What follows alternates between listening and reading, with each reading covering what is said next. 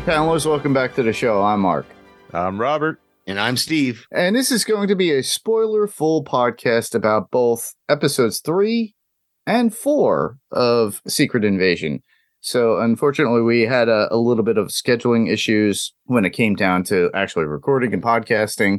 Rob went on a little bit of vacation. Steve couldn't make it. So we said, why not? Just make it a double feature and have fun.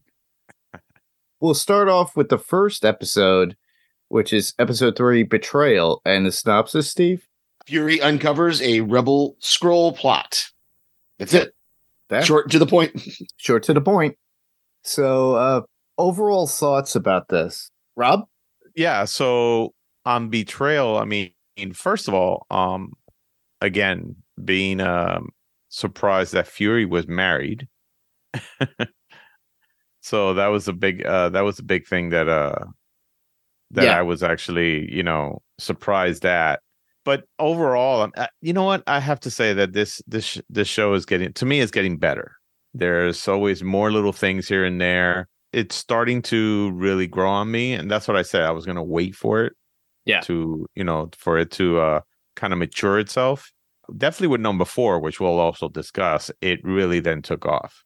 But yeah, overall, I think especially Samuel L. Jackson has been doing some great acting in this show, and the cast has just been phenomenal. Yeah, I agree. He's been great, and because he's had to really do dual roles kind of to show Fury before the blip and Fury after the blip. Right. So it's been really great. No, I thought that episode 3 was great because it answered a lot of questions that we had, and it brought up some more questions, but there was a lot of reveals in that episode 3 that, like we're going to talk about, is going to lead right into 4. So correct. Yeah.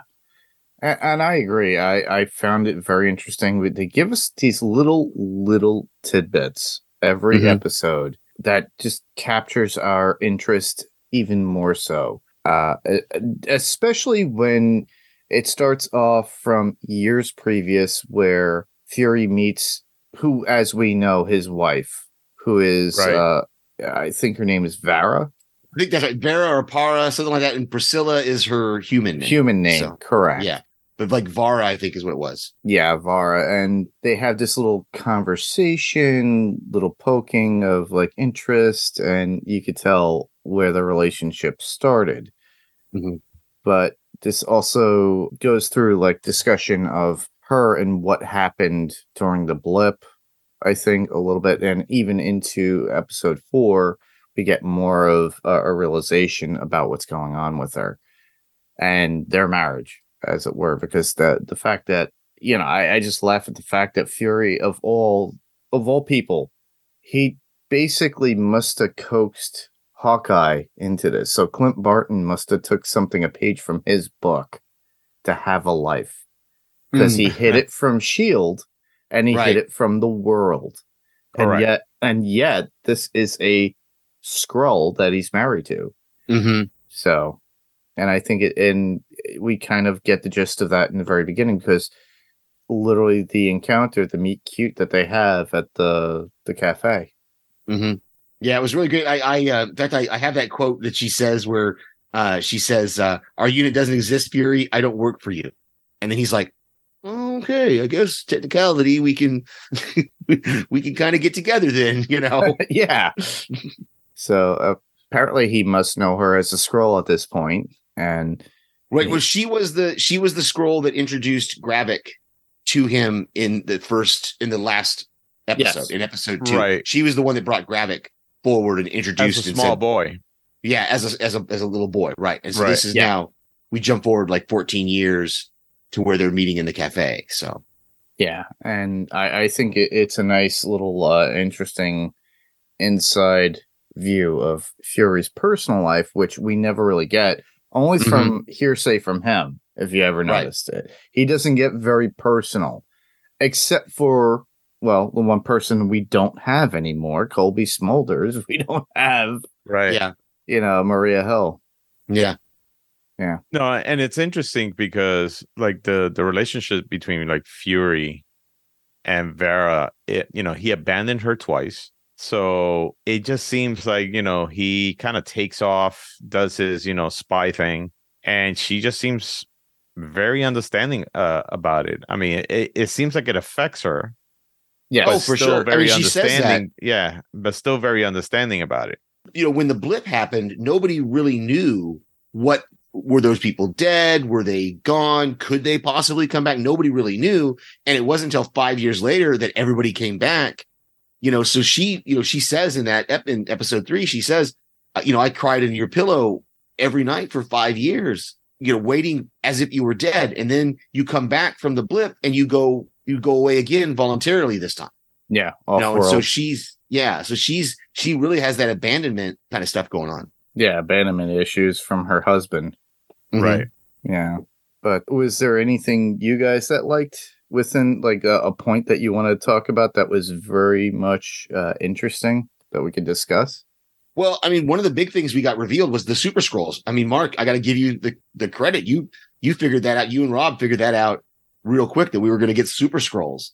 And that's what Gravik says. But instead of just one, Gravik says he wants to make all of them Super Scrolls. Yep. So, and that healing factor, where did that healing factor? Because that's a different kind of healing factor. That was from Extremis. Okay. If you remember, what was it? Iron Man 3. The one that people don't want to talk about. Mm-hmm. Yeah, that's the one with all the different armors. And then it had also the fake Mandarin. Yeah. So okay. Extremis or Extremis, whatever that's they call his, it. that glowing healing that happens. Okay.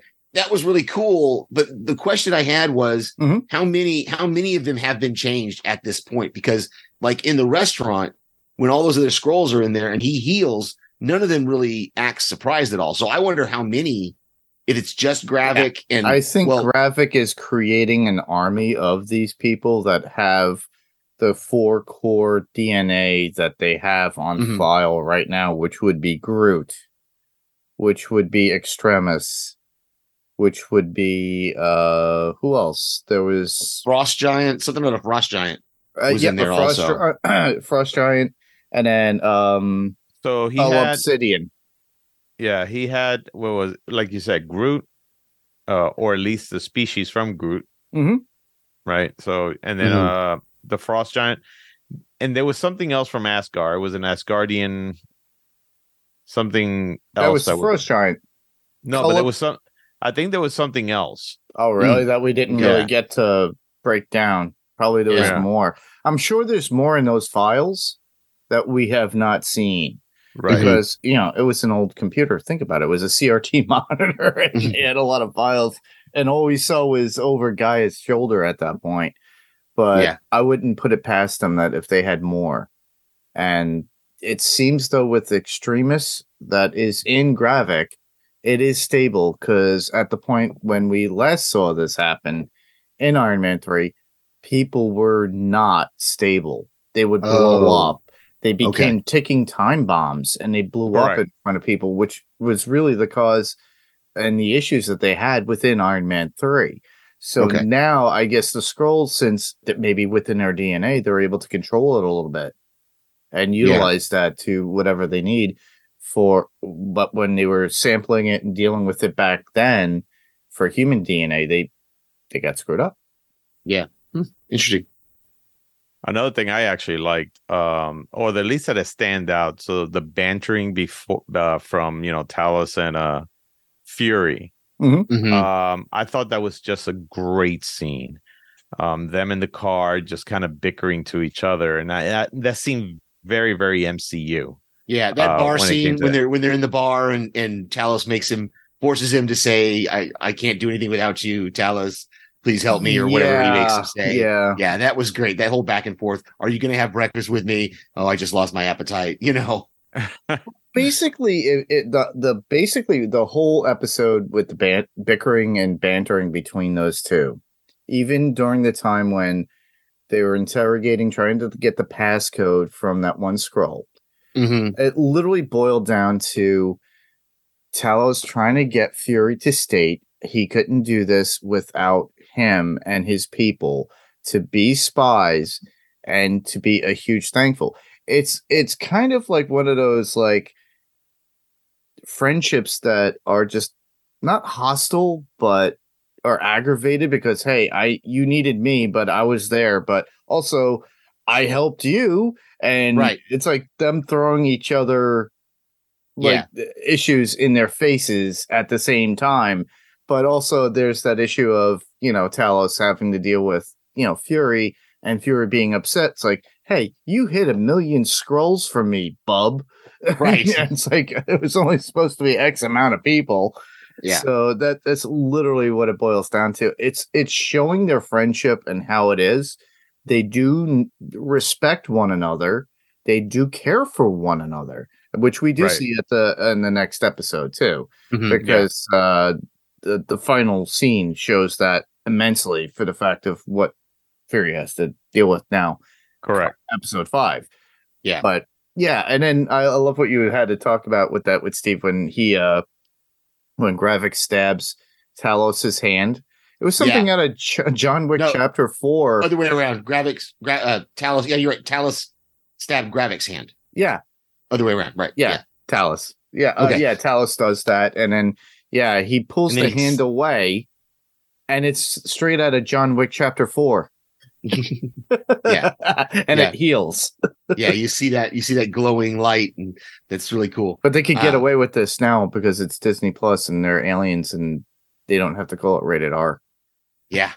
Well, because there's no blood. I mean, if you make it a glowing hand, then, that's a cool thing. If all of a sudden the hand was just, split in half and it was bleeding, then, little kids are going to have nightmares for a while. I think they're beyond the point where little kids are actually watching this. I don't think parents are. It's like the kids are probably like, this is boring. What is all this espionage stuff? Can I go watch a Little Mermaid, Mom? It's just that this series, and like I said, even though it is, to me, it's very very interesting, and it's it has kind of grabbed my attention, but it is a slow burn. And the problem with this series, one, it wasn't very well marketed, so because the numbers are really low on this thing, and also the fact that you don't have some of the major players that have come out in some of the movies in this. You have, Samuel L. Jackson, as great as he is, and as great as, I mean, he's a fantastic actor. You got Emilia Clarke. Yeah, but like I said, I mean, none of them. And up until now, Emilia Clarke, honestly, people were like, "What's her role in this?" Besides her being, the daughter of Talos. Right? Yeah. Exactly. So. But it just seems like, again, this wasn't marketed very well. And if they had, of course, the comic books have the whole thing where it's not only people in power, but it's also superheroes. Yeah. Right. Which, of course, it makes you very, very suspicious of Rhodey. Mm-hmm. Right. Mm-hmm. Because of the way he just came out at Nick Fury. Yeah. And, and of course we'll talk about the next episode in just a moment, but I think if they had some of the major players from the MCU movies and somehow they showed that, hey, some of these that probably, fought, were fighting there along with Thanos and or against Thanos and all that stuff were actually Skrulls or something like that. We're never going to get that because I'm sure, to get those actors will be a very expensive. It's show. Definitely on that budget where they can't really. So they're banking it on whatever the cast that they have. And the fact that we do have Rhodey as like a character from the MCU as well as Fury himself. Right. And that being two major key players. If they throw somebody in last minute, I wouldn't be surprised just for a cameo. I get what you're. I totally agree that the problem is that these characters that they have are like even Rhodey is kind of a background. I mean, yes, he's a main star, a main character. He's a big actor. But they're always the behind the scenes guys. They're putting things together, and so I think that's why this maybe doesn't appeal to the same people in mass that like the superhero shows. And it's more government based, more political intrigue, very much like what we covered with Falcon and the Winter Soldier, Steve. Mhm. They didn't really have much of anybody on that. They did introduce Wyatt Russell as the new quote unquote Captain America at that time. And we're Yeah. going to get him in, obviously in the MCU standard when it comes to the Thunderbolts. So he's going to be Eventually. Yeah. So we're going to get him back. But yeah, but getting back to this episode 3, there was one point that I really enjoyed, especially the second time around. I really thought that moment when before they go to the restaurant, when Gravik and Talos are in like the museum or that art museum, and Gravik makes that whole speech about soldiers and the difference between soldiers and statesmen.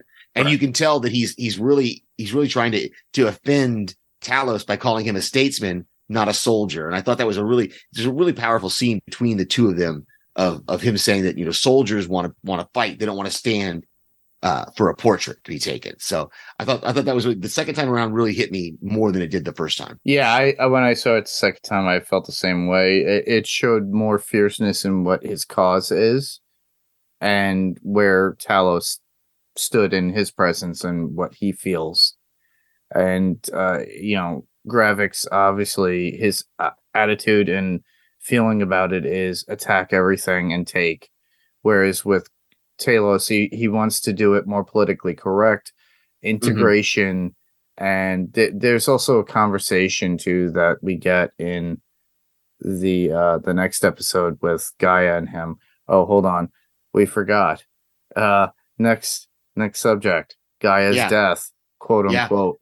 Yeah. That was shocking. That was shocking to me. And then, of course, again, because we've watched the next episode, so we know what the ultimate is going to be of that. We should have considered that. I didn't even consider it when I saw it. I was just shocked that she was. And I don't mean this in a bad way, so don't really take this bad. I never realized how tiny Emilia Clarke. Oh yeah, she is. Oh yeah, like she's a tiny. In Game of Thrones, they try to call show her not as being tiny, I think, but she's in like this one too. Yeah, that's what I'm saying. Is like in this one they really lean into how tiny she is, and I thought that was really so. This is what my hope is, because we know what the next episode reveals. I want to see a fight between Gravik and what's her scroll name? Gaia. Gaia. I want to see a fight between Gravik and Gaia because I think that would be a cool fight. That would be interesting. The fact that we do get that at the end, and we do, spoilers, everybody. We said this is a spoiler-full podcast, but you guys have already probably watched episode 3 already by now, and by the time you're hearing this, you're like, oh crap, I already watched episode 4. Right. But, hopefully. Yeah, hopefully, but I'm sure they have. But the thing is that I was really keen on the idea. I was like, all right, I was trying to spit this out the last time we were all together and we were talking. If you think about it with Marvel, a lot of people come back. Fury came back. They kind of faked his death. Rob, you were talking about Coulson too, but that's an alternate universe apparently. And on top of that, they're going to continue this fake out. And they do this in the comics too. They actually do bring characters back. So I would not be surprised if we get to see a different Maria Hill. Right. I would totally not put it past that. The fact that we got a different Maria Hill, and that we got was keep in not mind really that in the trailers for the Marvels. Yes, you do see Maria Hill, and you also see, Fury, Nick Fury, and everything. Seems to be back in who he is. But we've seen that in this show as well. We've seen the flashback to a younger Fury. Yes, right. So I'm still thinking the Marvels is going to be flashback stuff, but we won't know until that time comes. Yeah, but I always keep that door ajar for those characters to come back in when they want to walk back into our lives. I have another huge question that has been bothering me since the first episode. Good. And I want somebody to explain this to me. How do their clothes change? When the scrolls change, their clothes change. Because that is true. in that restaurant scene, when all those scrolls get up and they all change it to look like Gravik, they all have the exact same Gravik clothes on. And then when they go back to their regular, they have clothes. How do their clothes change?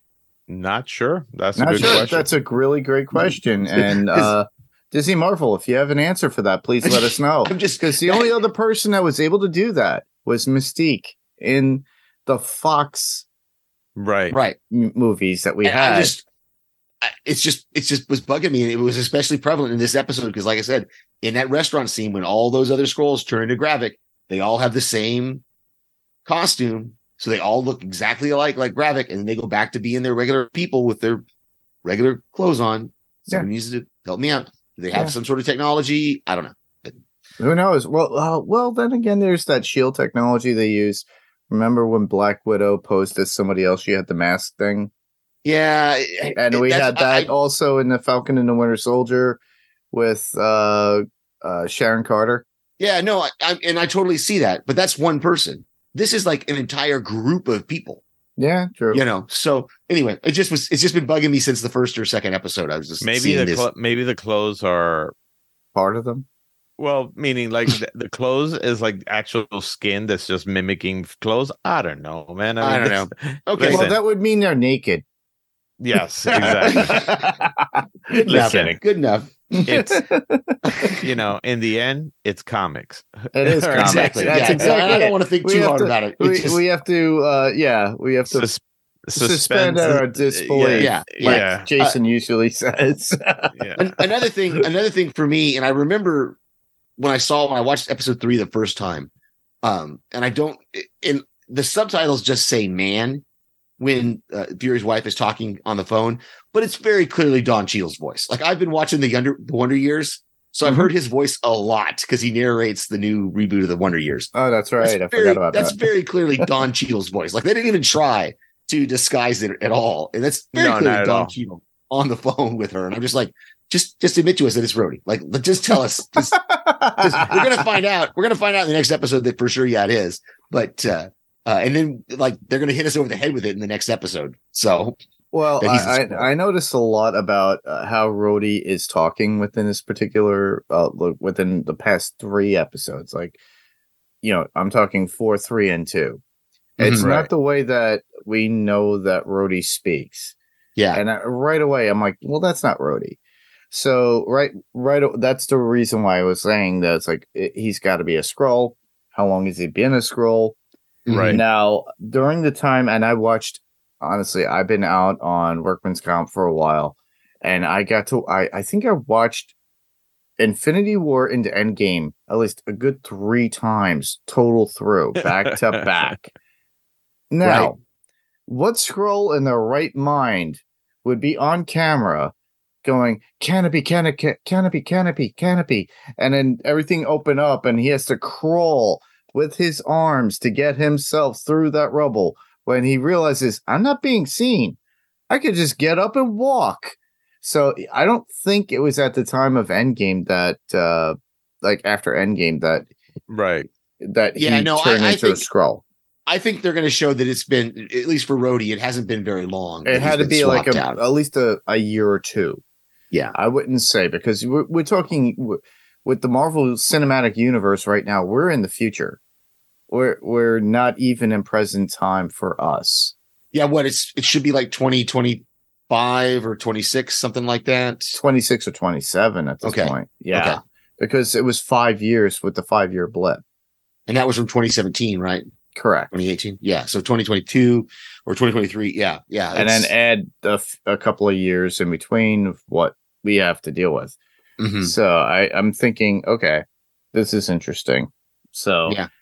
But I'm like, I really think it's only been about maybe a couple of years. But the one thing we didn't really touch on, which is the last point we should really discuss on this particular episode, is how we find out that, Priscilla / Vara is working with Gravik at the very end, because she goes to the the safety deposit box and there's a gun there, and she, we know right away that she's working with Gravik And then she gets the phone call from Don Cheadle. Yeah. The only other thing that I didn't notice until the second episode is because the first time I watched episode 3, it kind of this line or this exchange kind of confused me. But then the second time I watched it, I realized, because they abort the mission to shoot down the United Nations plane. And when it gets back to Gravik that the mission was aborted, he says something like, well, that wasn't the primary mission. The primary mission was to find the traitor. And that's how he realizes that Gaia was the traitor, is because that's the only way they could have gotten that information was from her. And so that's why he kills her there at the end of episode 3. But I didn't catch that. I didn't really understand that fully until the second time through, that I went, oh, okay. So the plane was really not shooting down the United Nations plane wasn't really the primary mission. It was really trying to find the traitor. So yeah. But if it would have been successful, he still would have been extremely happy about that. Mm-hmm. Oh yeah, I'm sure it wouldn't have bothered him, but it would have muddied the waters with who the traitor is. So yeah.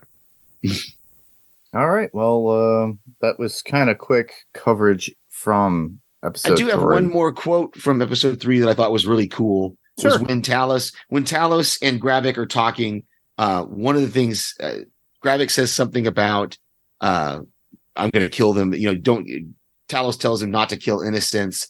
And Gravik says something about how he's going to keep going and keep pushing. And this was Talos's line. I thought it was really cool. You don't understand the first thing about humans. They're at their most formidable when they're threatened by a common foe.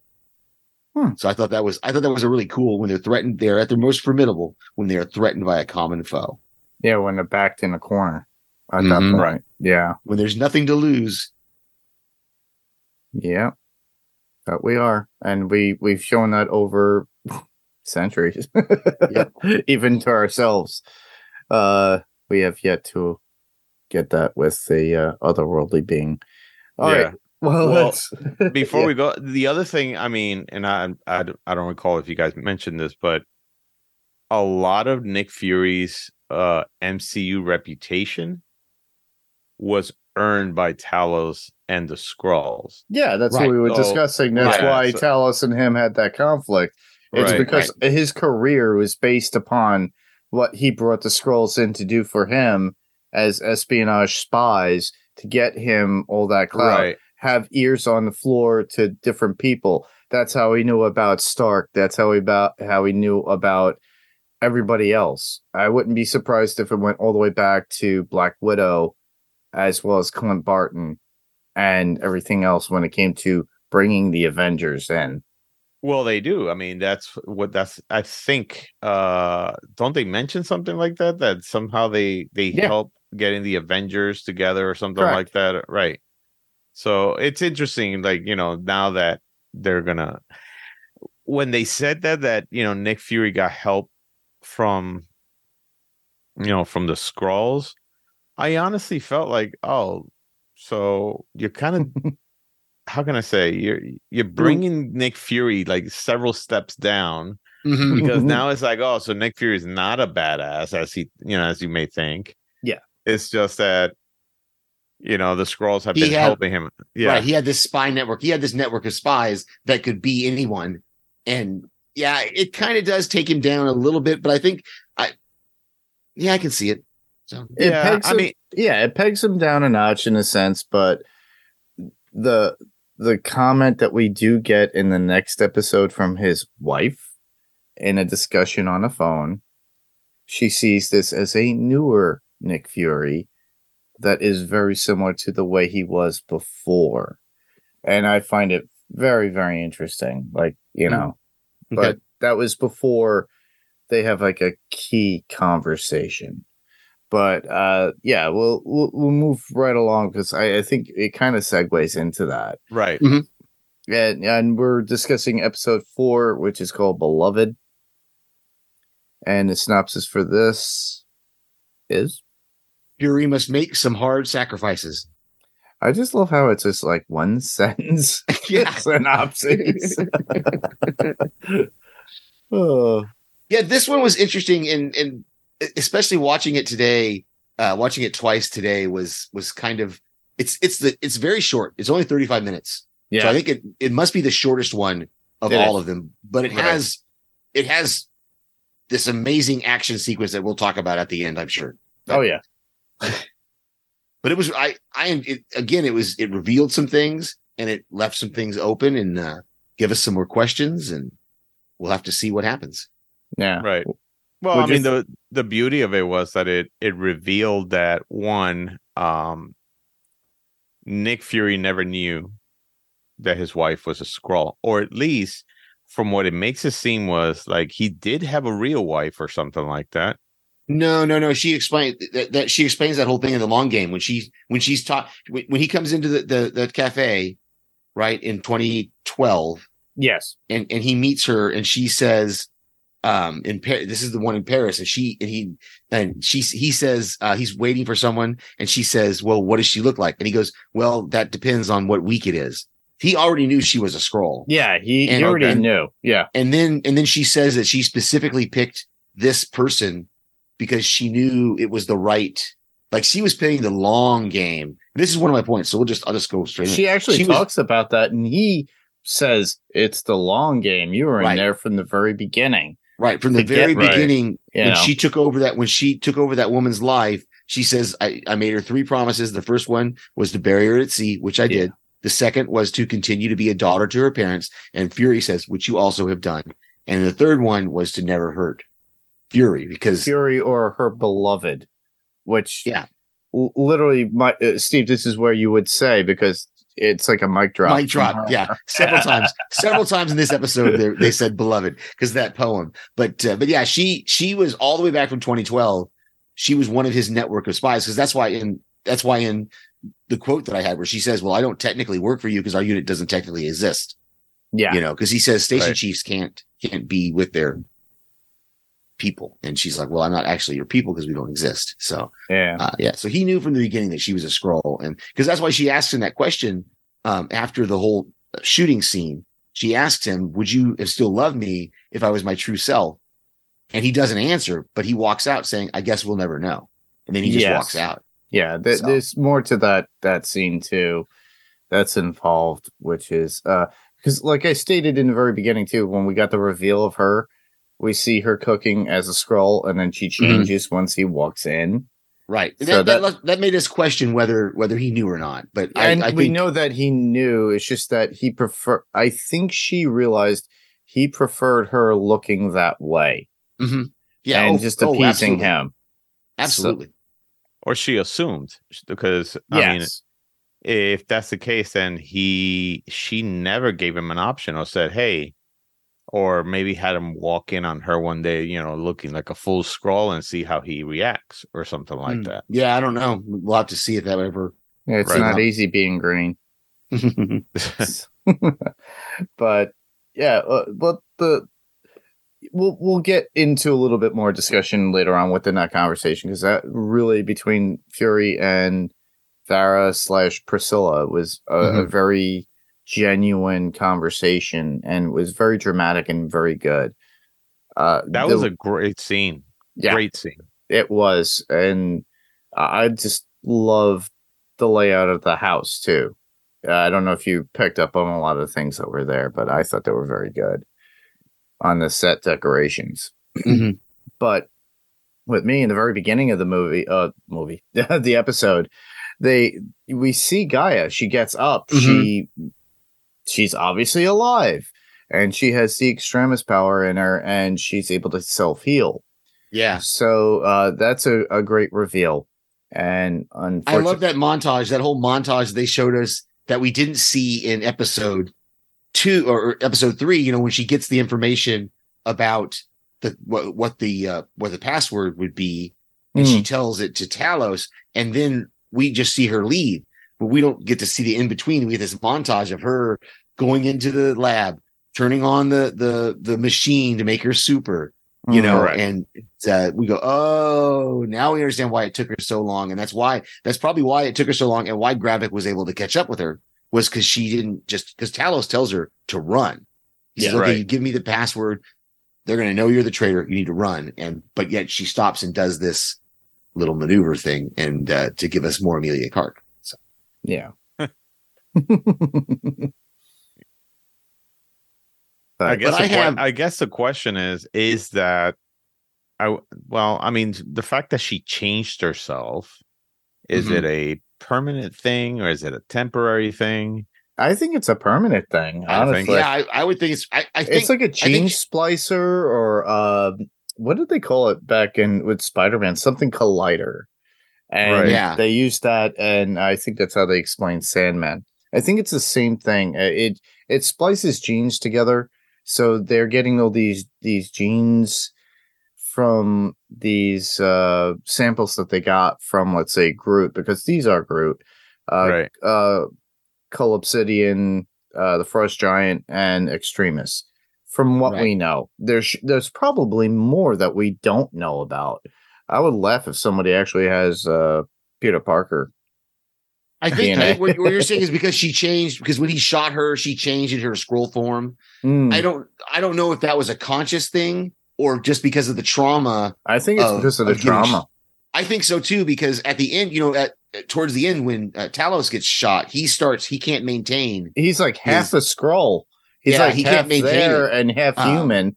And then that was a really good scene altogether too, with the Mhm. action involved and the way they were able to portray it too, because of how Fury reacted and the other federal agents that were there that listened to Fury.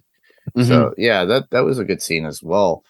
I just love the fact that all right, we still got Gaia. There's still a chance to have Maria Hill back. For all we know, maybe she was a Skrull herself and she just didn't die. Mhm. And maybe she had that stuff inside her all along and is a different Maria Hill somewhere.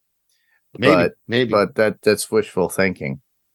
But I just love the scene between Fury and Rhodes, or the Skrull Rhodes that we see Right. that gets out of the shower, who, I'm sorry, when they put a towel over their chest, that is a woman. And Usually. by the feet and look of the facial and the hands, that looked like a woman, a female Skrull. And then So she it might have changed to been. Rhodes. So, and Hadn't thought about that. Could have been. and on top of that, I just love the conversation of, like, even when that Skrull was talking to Vara in the church, and and explaining how they fired Fury. I Mhm. DDT'd him off the top rope like that, like the Undertaker. Yeah. that conversation, that quote. I'm like, all right, Rhodey doesn't really talk like that. But Yeah, it was like when they, like, in my first note for this one is all caps. Rhodey is a Skrull. Is all caps with exclamation point. Because they really wanted to hit us over the head. Okay, if you didn't figure it out when he called her and told her to meet him at the church, if you didn't figure it out when he was in the church talking very un-Rhodey like to her, then we're gonna literally show you him change from a Skrull into Rhodey. exactly, Right. especially when they say to Vara, "Enjoy your concert." They're in a church and there's gospel music going on. Yeah.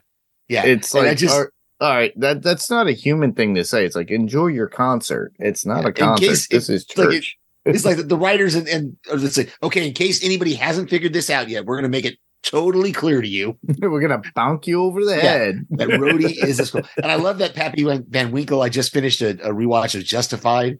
Yeah. And they talk about that Pappy Van Winkle bourbon a lot in there. So Wow, is that a real thing? it is. It's a super expensive. Yeah. $5,000 a bottle, apparently. Mhm. Some of it $13,000 a bottle, over $1,000 a bottle. Yeah, 23 years age. I looked it up before we got online here because I wanted to see if it was a real thing. Because, like I said, I just finished Justified, and they talk about Pappy Van Winkle in there all the time. So it is. Yeah, if everybody remembers when we covered Jessica Jones, Steve does know his bourbon. He does know his alcohol. Yeah. But yeah, it is like, that's like, wow, that's expensive. Yeah. The other thing that Rhodey says in that exchange in the hotel room is he says, "Now get out of here before I defenestrate your behind," or whatever he says. I had to look it up. I had to know what defenestration is, being thrown out a window. That's what that word means. I had to look it up because I was just like, defenestrated. What is that? What does that mean? And so I had to look it up as being thrown out a window. Okay. Go figure. I don't know where the root word comes from or how it is, but there you go. And I love the liquid tracking thing that he jokes with him about putting liquid trackers in the bourbon, and then of course that's how they find him. That's what I didn't figure that out until the second watch, that I heard him say liquid tracking, and then later on Talos is like, liquid tracking, huh? And then they see the explosion with the caravan, the cars getting attacked. Well, let's go back. I'm not saying to go back to the conversation, but about Fury and Varys / Priscilla. The conversation was very sweet, very innocent, very honest of how he disappeared. She came back. It's literally about their whole life together at that point. Right. And it got to a point where it's like he tells her to take her gun out. He knew that because he was listening in over the conversation. But he had bugged her somehow. They never show us how he bugged her, but apparently he must have bugged her in some way, or he bugged the house or something. So, and you could tell it's like they were playing together as best they could, but she was living up to the rules of being that love that Priscilla, Priscilla Davis, I think her name is, the doctor, that gave her life to Farah to encounter love, and then having that life and having her life live on with her being as her. And, obviously it was one thing is like, not to break Fury's heart or, just to love him as is. Right. But yeah, I thought it was very true, and you can understand there's an endearing factor in it, and is very respectful. She still does love and care for him, and I believe he still feels the same way. So I don't think this is a character we could just cast aside later on. I love that moment, when they're reciting that poem again from that date when they were, and they were reciting that poem again there at the end, and right at the end, they both recite it together and shoot almost at the same time. Yeah. And they both miss. Right. And then I love, what was Fury's line? I didn't write it down, but Fury's line was, well, I guess that either means we need to get divorced or renew our vows. Yep. That's exactly it. I have it here. Yeah. Well, the funny thing is that scene just reminds me something out of like Mr. and Mrs. Smith. Yeah. Right. Yeah. With like Angelina Jolie and Brad Pitt. Yeah. So, I don't think they missed. I think they missed on purpose. They did. Right. No, I totally, that's what I mean. I think they missed on purpose. Yeah. Right. Yeah. And somebody shot one of those Greek statue faces. Yeah. That's on the wall. And notice how they were Greek god statues or faces that were on the wall. And then they had a lot of African American like pictures and books and everything else. There was actually an award in the back for a doctorate for her being Priscilla Davis as well. Just to point that out. So it's not like she wasn't playing the character or that person or stopped playing it after the blip. She kept being who that woman wanted to be. Yeah, I hope we get some more of her, but I'm not sure because he gets up to walk out and he says they'll be coming for you, and she says I'll be ready or something like. Because remember, Gravik said one of you is not going to walk out of that house. Correct. And so I'm afraid we might not see her again, but who knows? She might. Who knows? I mean, you know what? You know how it is. Either they get to her, kill her, and of course that makes Fury, mad and become, the old Fury or whatever it is, or she just, all of a sudden helps and, defeat the other Skrulls. I mean, yeah. I don't think she's. We got got 2 episodes left, so we got 2 episodes. You never know. They might put the lethal weapon moment onto us and make Fury turn into Riggs and start going after people and shooting, going after his woman. You never know. Yeah, but. I thought a really cool scene, and this is obviously the finality of it. This would be President Ritson, and I got it right because I kept calling him Rickson. And the convoy and him being attacked by Gravik's people acting as like Russians. I still believe that this is their attempt to get the president and have somebody become the president. I don't think so. I think they were trying to kill him. I think they were trying to assassinate the president and making it seem like the Russians were doing it. The Russians were doing it. Okay. That's what I think. I could be wrong. You could be right. They want to put somebody in place as the president, but I think it would be better for what Gravik's plan is. Yeah. Because his plan is to destabilize the world. Well, what would be more destabilizing than to assassinate the American president by Russians assassinating the American president? That's like, get my words in the right order. Causing all-out war, basically. Right. Exactly. Which is what he wanted to do in the third episode with the submarine, and right, the United Nations plane. Right, the United Nations plane.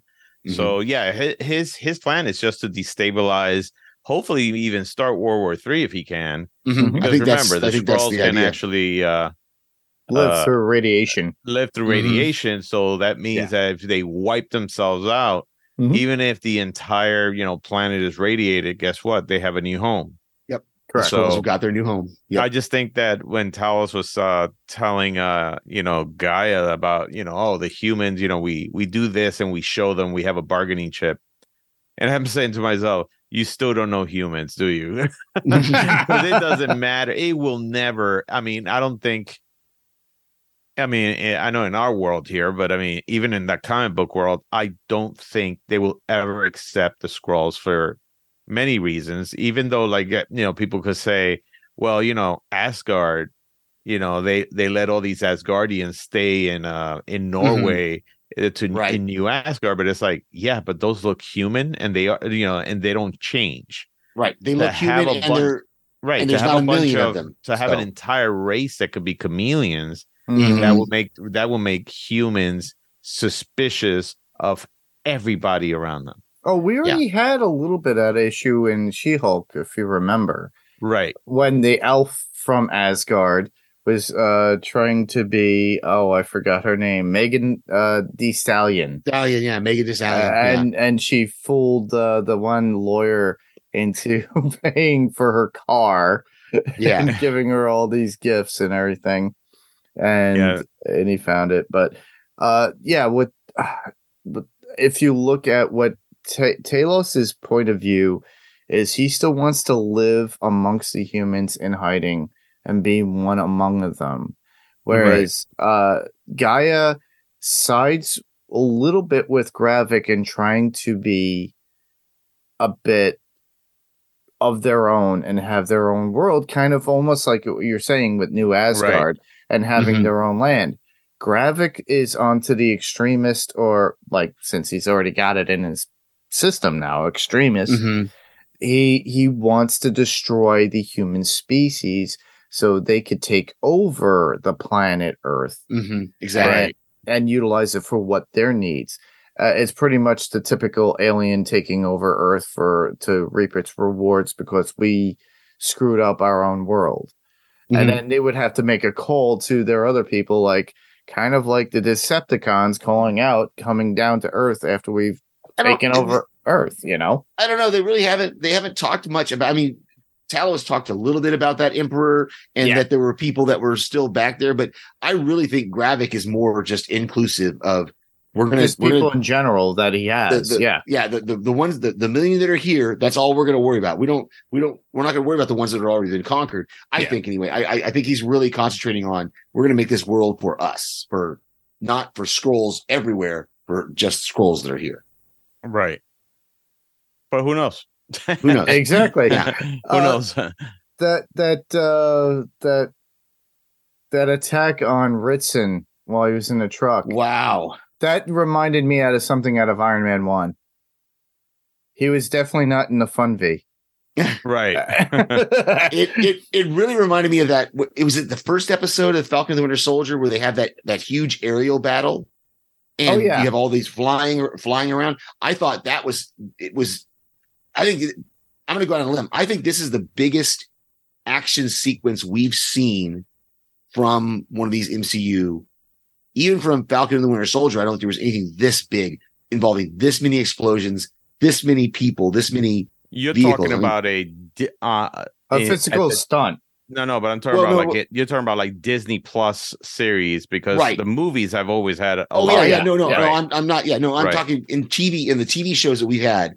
This is the biggest action sequence we've had I mean, that I can think of. It was huge. I mean, you got explosions going on, you get guys getting shot, people getting killed, you know, Fury and Talos, and then that Talos banging on that bulletproof glass. He was relentless at doing that just to get to Ritson. And the funny thing is that I love the one scene when the agents show up saying, you know, they knew that Fury was in charge, and they looked and go, alien, we got to shoot it. It's like, kill it. Like that, anything typical that humans would do, especially this day and age. If we see an alien, just kill it. But they, and then Fury reassures them, and they wind up protecting him, and then he gets Ritson out of there, and then we get the whole. Within that scene too, we see Gravik with Groot. Gravik somehow switched places with one of those guys. I don't know how. They didn't show us how he did that or when he did that, but apparently Gravik switched places with that guy because that's what he kills. Yeah, he basically switched. Yeah, he kind of snuck in as that particular agent or whatever. Right. I guess my only problem with that scene was the fact that when it happened, when you see Gravik and all of a sudden stabs Talos, the agents in the back, you would think at least one of them would also notice and start shooting, you know, his way. And they're just, you know, like just ignoring everything that's going on and just shooting the other way, which I understand, you know, there's a big firefight, but I don't know. It just seemed like if, you know, all of a sudden one person turns into another. There should have been more guys with Fury on the president. It shouldn't have been just Fury. Right. You know, there would have been more guys in that area who would have seen Talos get picked up by this unknown soldier, you know, and I'm with you. That's now that you bring that up, I think that is well, not only that, but whenever the Secret Service is with the president, I don't give a fuck that it is Nick Fury. The Secret Service sole job is to protect the president. So that means they wouldn't just let Fury take him. Correct. They will go with the president, period. Yeah. You know, and that's they what didn't do that. You know, so that was totally the part that I you. thought it was a little bit of disconnection there. I was like, no, if it's the president of the United States, trust me. I mean, it would have been a shitload of, you know, Secret Service people just trying to protect them or get, as a matter of fact, just become human shields if they have to. Very true. Yeah, there should have been more guys around, especially when Fury goes, "Oh no, I've got my own car," and I'm like, but of course it gives us the cliffhanger of him. Which, by the way, another suspension of disbelief. That car survived that entire firefight without getting a scratch on it. Yeah, of course, it's leftover shield tech. It's Nick Fury's car. So, but yeah, so then we get our you know, our cliffhanger that Fury drives off with the president in his right. Yeah, where are they going to go? The one takeaway that I did enjoy about that particular scene, though, is when Fury is there, Talos keeps going at it after he's shot, but you could see half of him as Skrull, and the makeup and the CG combination, because you know it was mostly practical as well as the CG kind of morphing in and out, and it was done very well. I think they got the money right when it came to actually mixing it in comparison to certain movies that we got over the past year. Well, that's why you couldn't have any more celebrities in this, because just the effects were taking too much money. They're like, listen, we can only afford two. Okay. Don Cheadle and Samuel L. Jackson. So and Emilia Clarke as well. Yeah, and Emilia Clarke. Oh, she hasn't done much, but okay. Wow. Except for that one scene when she got shot, but that's about it. But yeah, I think we're going to get more before of her. this, she hasn't really done much. I would say in terms of work, I think. Right. I mean, you got Game of Thrones was really, and she was Sarah Connor, and she was Terminator Genesis. Yeah, so that was wasn't that before Game of Thrones? Was it? I don't think so. I think it was during it.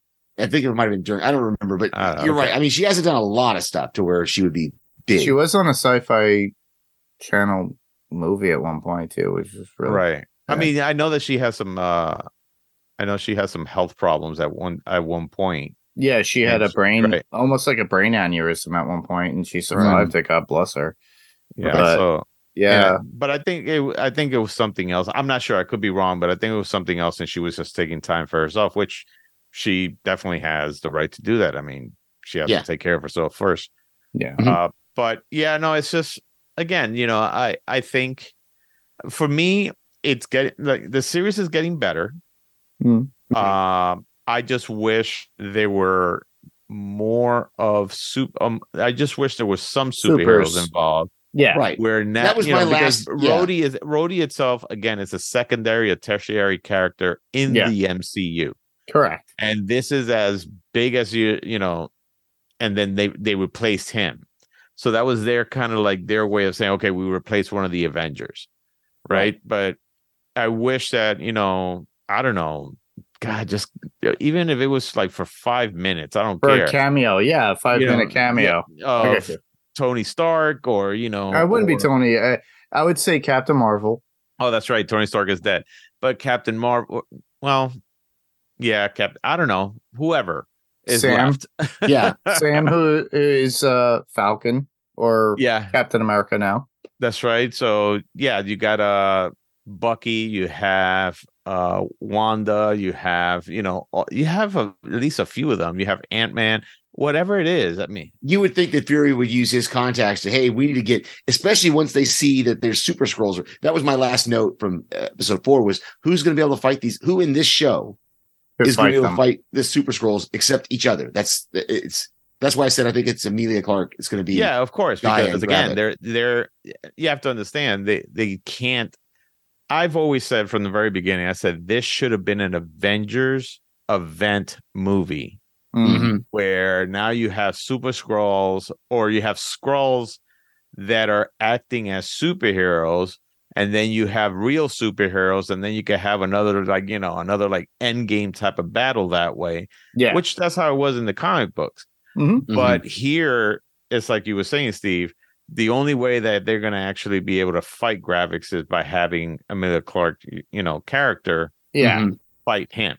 Right. Yeah. I think that's the only thing I can see. I think for the show itself, they're going to try to reduce that down. I don't think this is over by the end of this particular season. I have a funny feeling it'll probably leak into the MCU itself, and then we will get what you're thinking, Rob.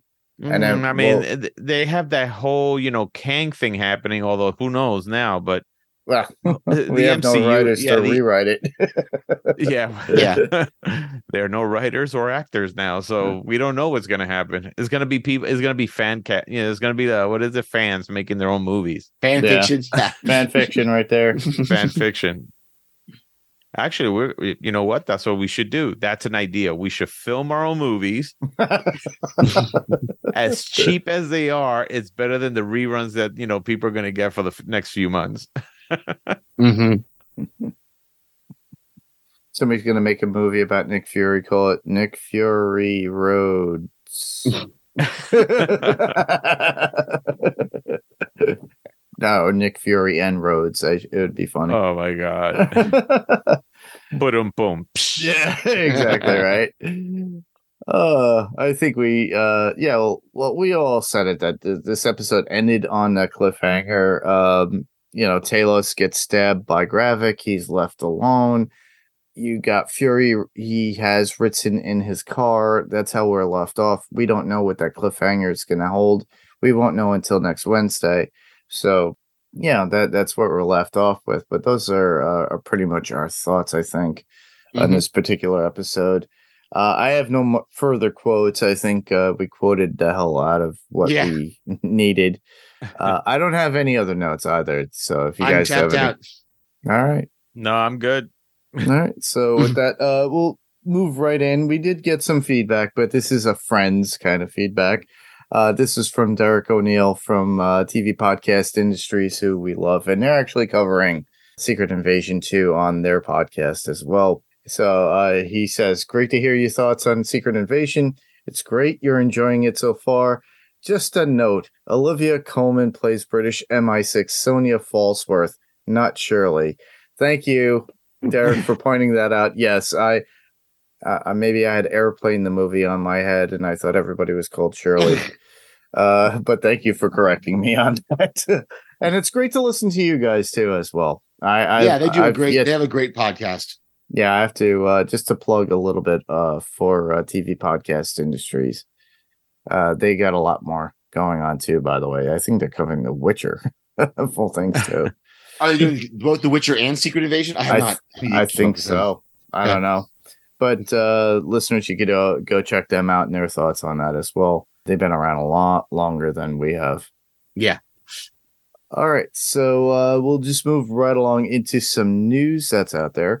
So the WGA strike is still going on, but it's really affecting the writers now. Something was recently published, and John Campea on his YouTube actually mentioned it. Somebody published it stating how it was some sort of CEO or somebody that stated that they wanted to see the writers suffer to the point of losing their apartments or their houses until they could come to a settlement. And honestly, I think that is really just nasty. Yeah. I really think that's just like you're trying to put people out of house and hold, but because you want to stand to it. And a lot of people are pointing it to more streaming content because Netflix, as we know, doesn't want to pay the residuals out, which sucks. Because, they literally just pay a streaming service and they get paid a little bit on it, and that's about it. But if something is on video, and this calls back to what Rob would love to talk about, which is Blu-ray, 4K Blu-ray, anything of movies and that content, or even TV, they get residuals on anything that comes from that physical medium as well. And that's why I always, I back you up, Rob, on this. That physical medium is very much important because, one day you could turn around, you already paid a license on, let's say, iTunes or Amazon or something, and they pull that and you don't have it there.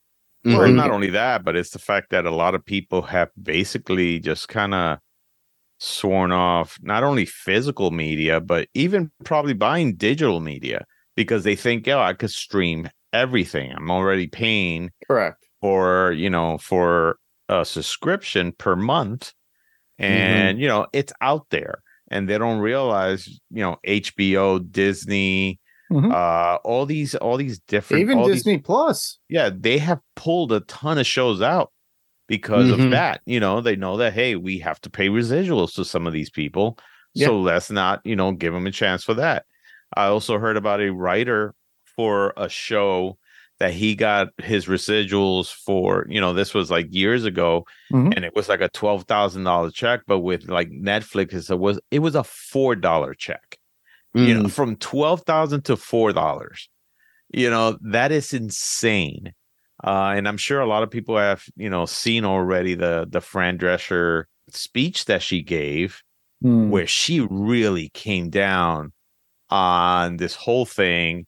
And she basically said, you pay hundreds of millions of dollars to these CEOs, because of course the studios are claiming, they're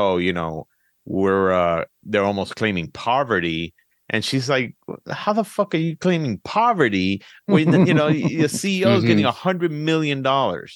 Yeah. So, and it's true. It's sad. It's always, and it's been that way with any corporation where the CEO gets, it happened. I remember years ago with the big, financial problems that we had, and like all these CEOs were also getting hundreds and hundreds of millions of dollars, and everybody else was just getting peanuts. So trust me, I feel for them because it sucks. You got your A-lister actors that honestly, they could demand whatever money they want because of course they're A-lister. But for people who are just working actors, like Sean Everett Scott. Yeah. If you think about it, think about that character actor. Right. Not just to point a finger, but I'm just saying those people are working actors. And we know some of those too, Rob. We've dealt with them in our professional medium in home theater installation and things of that nature. Me being an installer, you being a salesperson. And these people thrive on getting those jobs. Yeah. And that is their source of income. Absolutely. Which leads us to the SAG-AFTRA strike that just like followed the WGA strike. Yeah. And now they're having issues. And And that's what I meant by Fran Drescher because of the SAG, Yes. the whole SAG thing. Yeah, and it just follows that. Unfortunately, listeners, this actually does affect us in a sense of us looking at new content coming our way, if not possibly being halted for another year or two. The last time we had the writer's strike, it cost us a lot of TV shows and Correct. certain movies or delays of movies. Now with the Actors Guild, the SAG-AFTRA guild, they're going to be like, nope, we're not doing anything, and they put Hollywood is shut down now. It's literally shut down to the point where they can't do anything. And our friend Ben Beck actually posted something about rules that was sent to SAG-AFTRA people who are on strike, that what they can or cannot do. Literally, they can't do interviews for podcasts, and they can't do conventions. They, the only way and loophole around them, because a lot of these people need to, make their money as well for regular actors. They could go there for signings at a convention. They don't necessarily have to go there to promote past or present. They could literally just be there to sign autographs and take pictures and relish on what, they could be pictures of work that they had done before, but they can't really talk about it. And that includes to the point of moderation of panels. And this is where I actually have to convey to those convention goers that are saying, hey, they're not allowed to do panels. Well, they can. There's a way around that. Don't talk about their work. Let's talk about them as a person. What are their likes? What are their other interests in this world? Let's get to know the actor as a person. That would be the greatest way to actually moderate a panel. Let's get to know the actor as a person, because we only see them and identify them with their work. Let's get to know them. Yeah, the problem with that is that, no matter how much you say, let's get to know him people are still going to try to ask him questions and stuff. True. Like this. I know. And then, of course, definitely they want to know everything about, what's going on. It's just, they're at a point where they're shut and locked on that. They're just shutting everything down and saying, what? No. And here's the interesting thing. So like a streamer like Netflix, Netflix has enough content right now without putting anything out there that you could watch something new for the next 6 months and you should be fine. But after that, once everybody has watched everything they can, that's when shit is going to hit the fan. Other streaming services don't have the amount of content that Netflix has. Correct. Like Amazon. Yeah. Right. So they're already going to have, problems, on at least in that front. So this is why it's crucial for you people to go to a convention. Find those guys who have the DVD booths so you can find that cool Blu-ray of that show that you never watched. Pay into it, because San Diego Comic-Con at this point, because there's not going to be any media that's there. You might get a few celebrities doing, like I stated, signing autographs, doing photo ops. From what I hear, there's not going to be a single celebrity going out there. I haven't heard that yet, but if that's the case, then I feel bad. Yeah, but they're at that point where San Diego Comic-Con is actually reduced to what it was originally, a Comic-Con, and the only media that will be there will be those paper. Cool, comics. Your Artist Alley, go support your comic book artists, everybody. Yeah. So you could see Mr. Chris Claremont probably. You probably get to see Jim Shooter, Joe Quesada, Dan Slott. Pay into your comic love. But you could also, like I stated, they sell media there too. So if there's a show that you can't find on Amazon or on Netflix or anything, you'll definitely find it at a convention. Right. Give those people your money and do that. Definitely subscribe to that belief, because I do, because there's certain movies that I liked. And I think I brought that up onto your podcast, Rob, when I said, oh, I got this cool Blu-ray. It's called Sorority Babes and Slime Bowl-Rama. And I remember that. And it's like from 1985 or 1986. And he was like, I never even heard of it. I never did. But the thing is, I'm like into that kind of nostalgic kind of horror movies and sci-fi and stuff like that. where else are you gonna find like the old like Bruce Campbell movies that we that used to get in the 90s at the rental at Palmer Video or Blockbuster Video? But yeah, that's the place to go. Give the Comic-Con your money. I'd say continue to go. There will be for lower tiered, as far as from what I heard from Sean Clark, who I've met numerous times and have talked to. He's a liaison to the celebrities that are out there and books them for conventions. He's allowed to. He's saying they have a job. So those who are dealing with nostalgic, let's say Rob, you and I both know somebody like with somebody from Wings, and they could do a convention. They could easily just do signings and photo ops. They don't necessarily have to promote past or re-released whatever that's coming out or current projects. They could easily talk about whatever they want. Just like if he wanted to, he could talk about his YouTube channel that he did with his son. Tim Daly could actually easily do that. If I actually reached out to Kevin Smith on Twitter thinking, oh, he's in trouble. He can't do anything, but I forgot. I'm an idiot. He's a podcaster. He can do whatever the hell he wants. So Kevin can do whatever he wants, even though he's a writer and actor. And same thing with Mark Bernardin, even though Mark is press. But I would say that anybody appearing for any of these things for like current promotion or promotion of something that's being re-upped by a studio, don't expect it.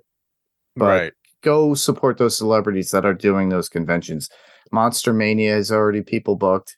That's coming up soon.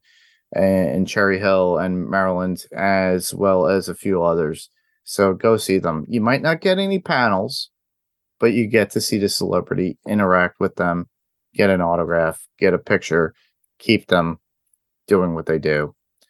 But the only funny thing enough of how we get this SAG after a strike going on now, the day before that, what did we get? And it's comic book related. We got Deadpool 3 promo stills of them fighting out on some sort of beach. Oh, yeah? Yeah. You got Hugh Jackman and you got Ryan Reynolds stunt double doing a live action. There's some video on it. And this is not something that they paid anybody to put out there or anything. It's just regular press, and they were just doing a filming thing. So I think, it's a nice gimme to the fans out there that are looking forward to this. Yeah, too bad they got halted. You know that, right? Yeah, it got halted, but it's enough for us to salivate for a while until it comes back into play. And I hope this does subside. We're 3 months into the WGA strike, and they're talking possibly a full 6 months. Yeah, they're talking about probably till possibly December. October, November, somewhere around there. Yeah. And then now that the SAG after people are there too, it's going to be hard. But once like you said, once that media is kind of used up, we're stuck. Yeah. Get this. So another thing about the SAG, the whole SAG thing is that one studio or one executive said, or how is it that part of the deal was that an extra, let's say you're an extra or something like that. You remember, extra makes what, $180 a day or something like that. Yeah. So their whole thing is that what they want to do is scan you, right? And then they will actually own your image, right? The studio will own your image. And so you get paid for the day when you get scanned. Or when you actually, but they could use your image as in the back for crowds and for anything without your consent, and they don't have to pay you for it. I was like, who the hell would even try to agree to that? Nope. That is the most stupid thing I have ever heard. And yeah. Yeah. Yeah, it's like signing off your likeness rights and signing, saying agree, agree, agree. Yeah. Yeah. And you got paid for it once, and that's it. So it just kind of stunned me, this whole thing. I mean, with especially, with the negotiations and what they're asking for, and thinking that it's all unreasonable. And according to Bob Iger, it's like, well, they're picking a wrong time to go on strike. And it's like, and honestly, the film industry is having a hard time, which, we all know. I mean, there's been a lot of bombs and a lot of, and I mean bombs in the box office. But there's just, been a lot of failures that, a lot of movies that just haven't made their money back and things like that. So, yeah, that's true. And so part of me, when he said that, I was like, while I understand that, but your fucking salary is still about $50 million a year. Yeah. All right. So if you want to show any kind of heart, how about you say, you know what, for one whole year, I'm not going to get paid. Yeah. And that's it. And you can solve this problem very, very quickly. But yeah, it's very unreasonable, some of the things out there. So yeah, if you live in Los Angeles or live in New York, you know what? Go support these guys on the picket line, and stuff like that. Bring them water, bring them something, or just go out there and, and just support them, because they could really use that right now. Yeah, if you really love your entertainment, you love these people, the entertainment that they provide, please help out in any way you can. Right. But yeah, that's what I have as far as a way of news so far. But like I said, the cool comic portion was, well, just before the strike, we got the whole Wolverine in his his blue and yellow suit. Yeah. And we got. The question is he going to wear the cowl? I would not be surprised if we get the cowl on his head maybe twice in maybe 2 short scenes real quick. Him taking it off and then putting it back on, and that's it. But honestly, I understand the point of view, and even in the cartoon at one point, or even in the comics, Logan doesn't really have his mask on all that much. Right. If I had it on once, I'd be like, there he is. That's it. We got it on film. That I'll be happy with that. Plus the idea of sleeves. Because normally he doesn't have sleeves, and this he has sleeves. Who knows? It might be one of those things that it gets ripped off, and next thing something's gonna happen. Here's what I predict: something will happen that they will make Logan look exactly like in the comic books, at least in one scene. All of a sudden, you're going to look at him and you're going to go, shit, that is directly straight out of the pages of the comic book. Yeah. And I just love it for the fact that we have a blue and yellow suit. That was my favorite. I actually have a statue of that. And right. I just love it. But people claim that it's a suit that was in the briefcase that they, in that. That was the brown and. That was the brown and yellow, or brown and orange, or whatever. Yeah. Right. So this one is just yellow and blue. This is like very similar to the very like Hulk his 181. Original. Yeah, his original one. Yeah, except with the whiskers on it. So, but I wouldn't be surprised if actually, what is it? Deadpool puts whiskers on his mask on purpose, just to make him look, just to make it as a prank. That's a joke. Yeah. Well, Deadpool's costume too. If you look at it, it's more traditional to the comic. It's more reddish, not maroonish. Right. So I think it's pretty cool. I'm just glad at what we got so far. We're teased. We're supposedly not getting it until next year, but we'll see what happens in the coming months with these strikes and how far things are delayed.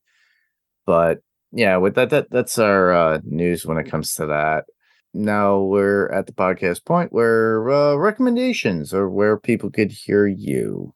Well, they could hear me on Fantasy Picks Movie Edition, where we take movies that did not make it in the box office or with critics, and there were tentpole movies, because there's a lot of movies out there that don't make it in the box office or with critics, but the big tentpole movies that lost money and stuff like that. And we criticized the crap out of it. And then, of course, we fan cast it and see, if we could make it any better. So that, and we also do our movie drafts. And I believe maybe by the time you release this, we already would have recorded our next episode, which is going to be on episode 8, Star Wars episode 8.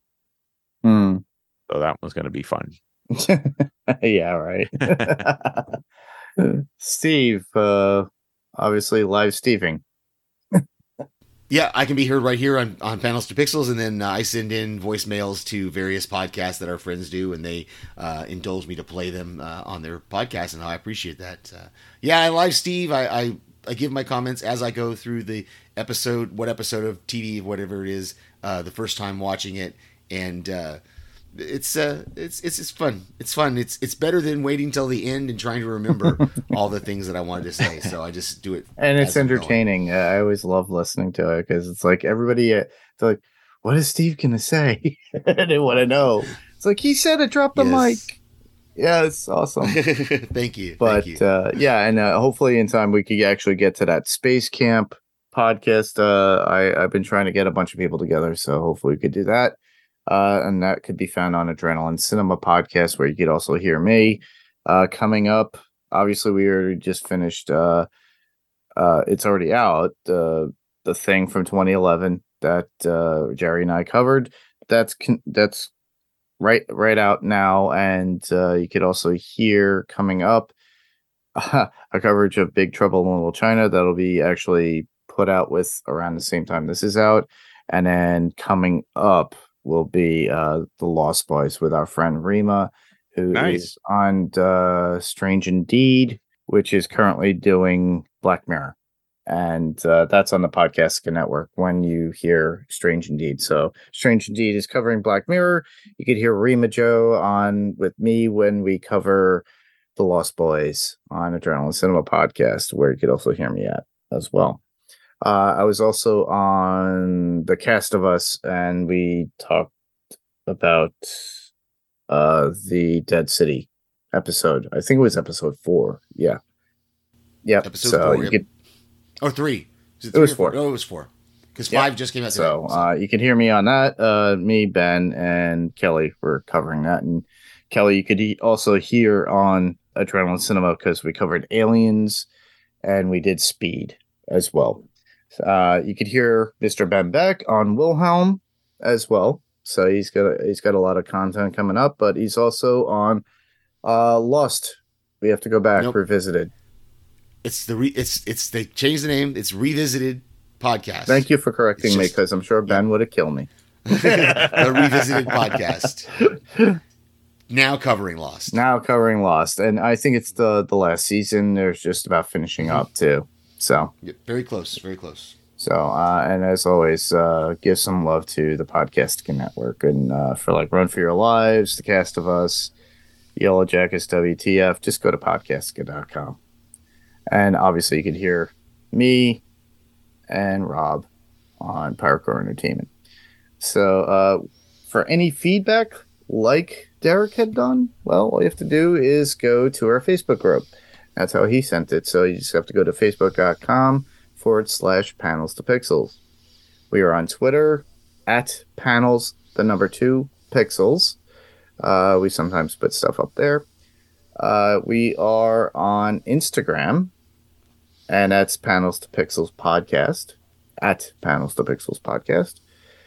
If you would like to send an email, all you have to do is send out a regular texted email to panels2pixels1@gmail.com. Panels, 2 is spelled out T-O, pixels, and the number 1@gmail.com. Just write out a lovely little lettered text email if you want. And if you want to record yourself, you could easily do that and send it as an attachment. You could be part of the podcast as well, and we'll play it. We could be heard on Spotify, Google Play, Apple Podcast, or whatever podcast player of choice that you use. Podcast is the most preferred player of choice as far as what I'm told.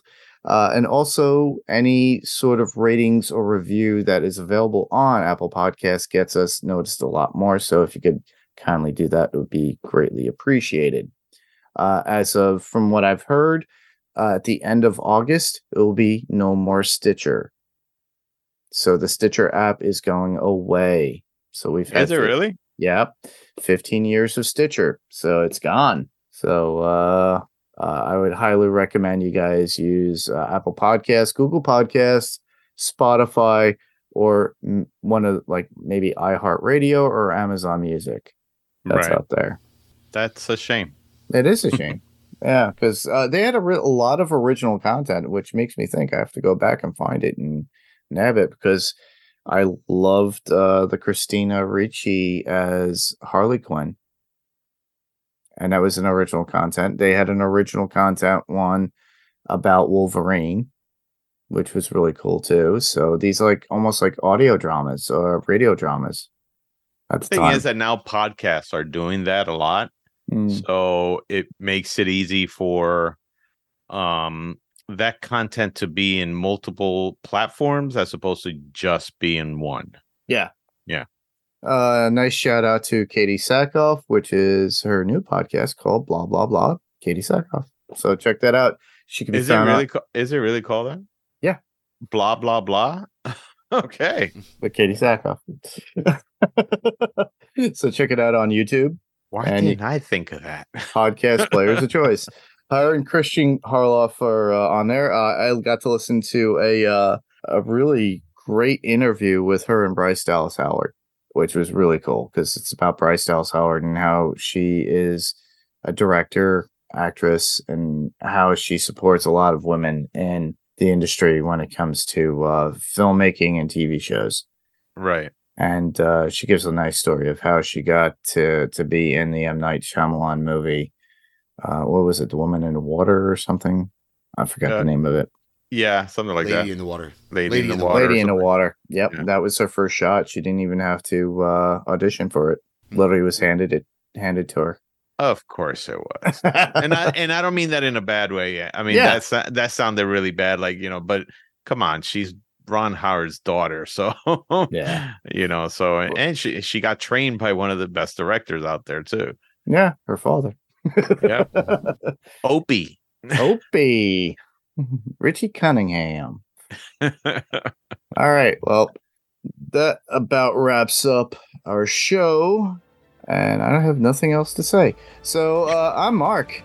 I'm Rob. And I'm Steve. Same podcast, different panel, different pixel. And this was Panels to Pixels, everybody. We'll see you on the next panel. Good night. Good night. Good night, everybody.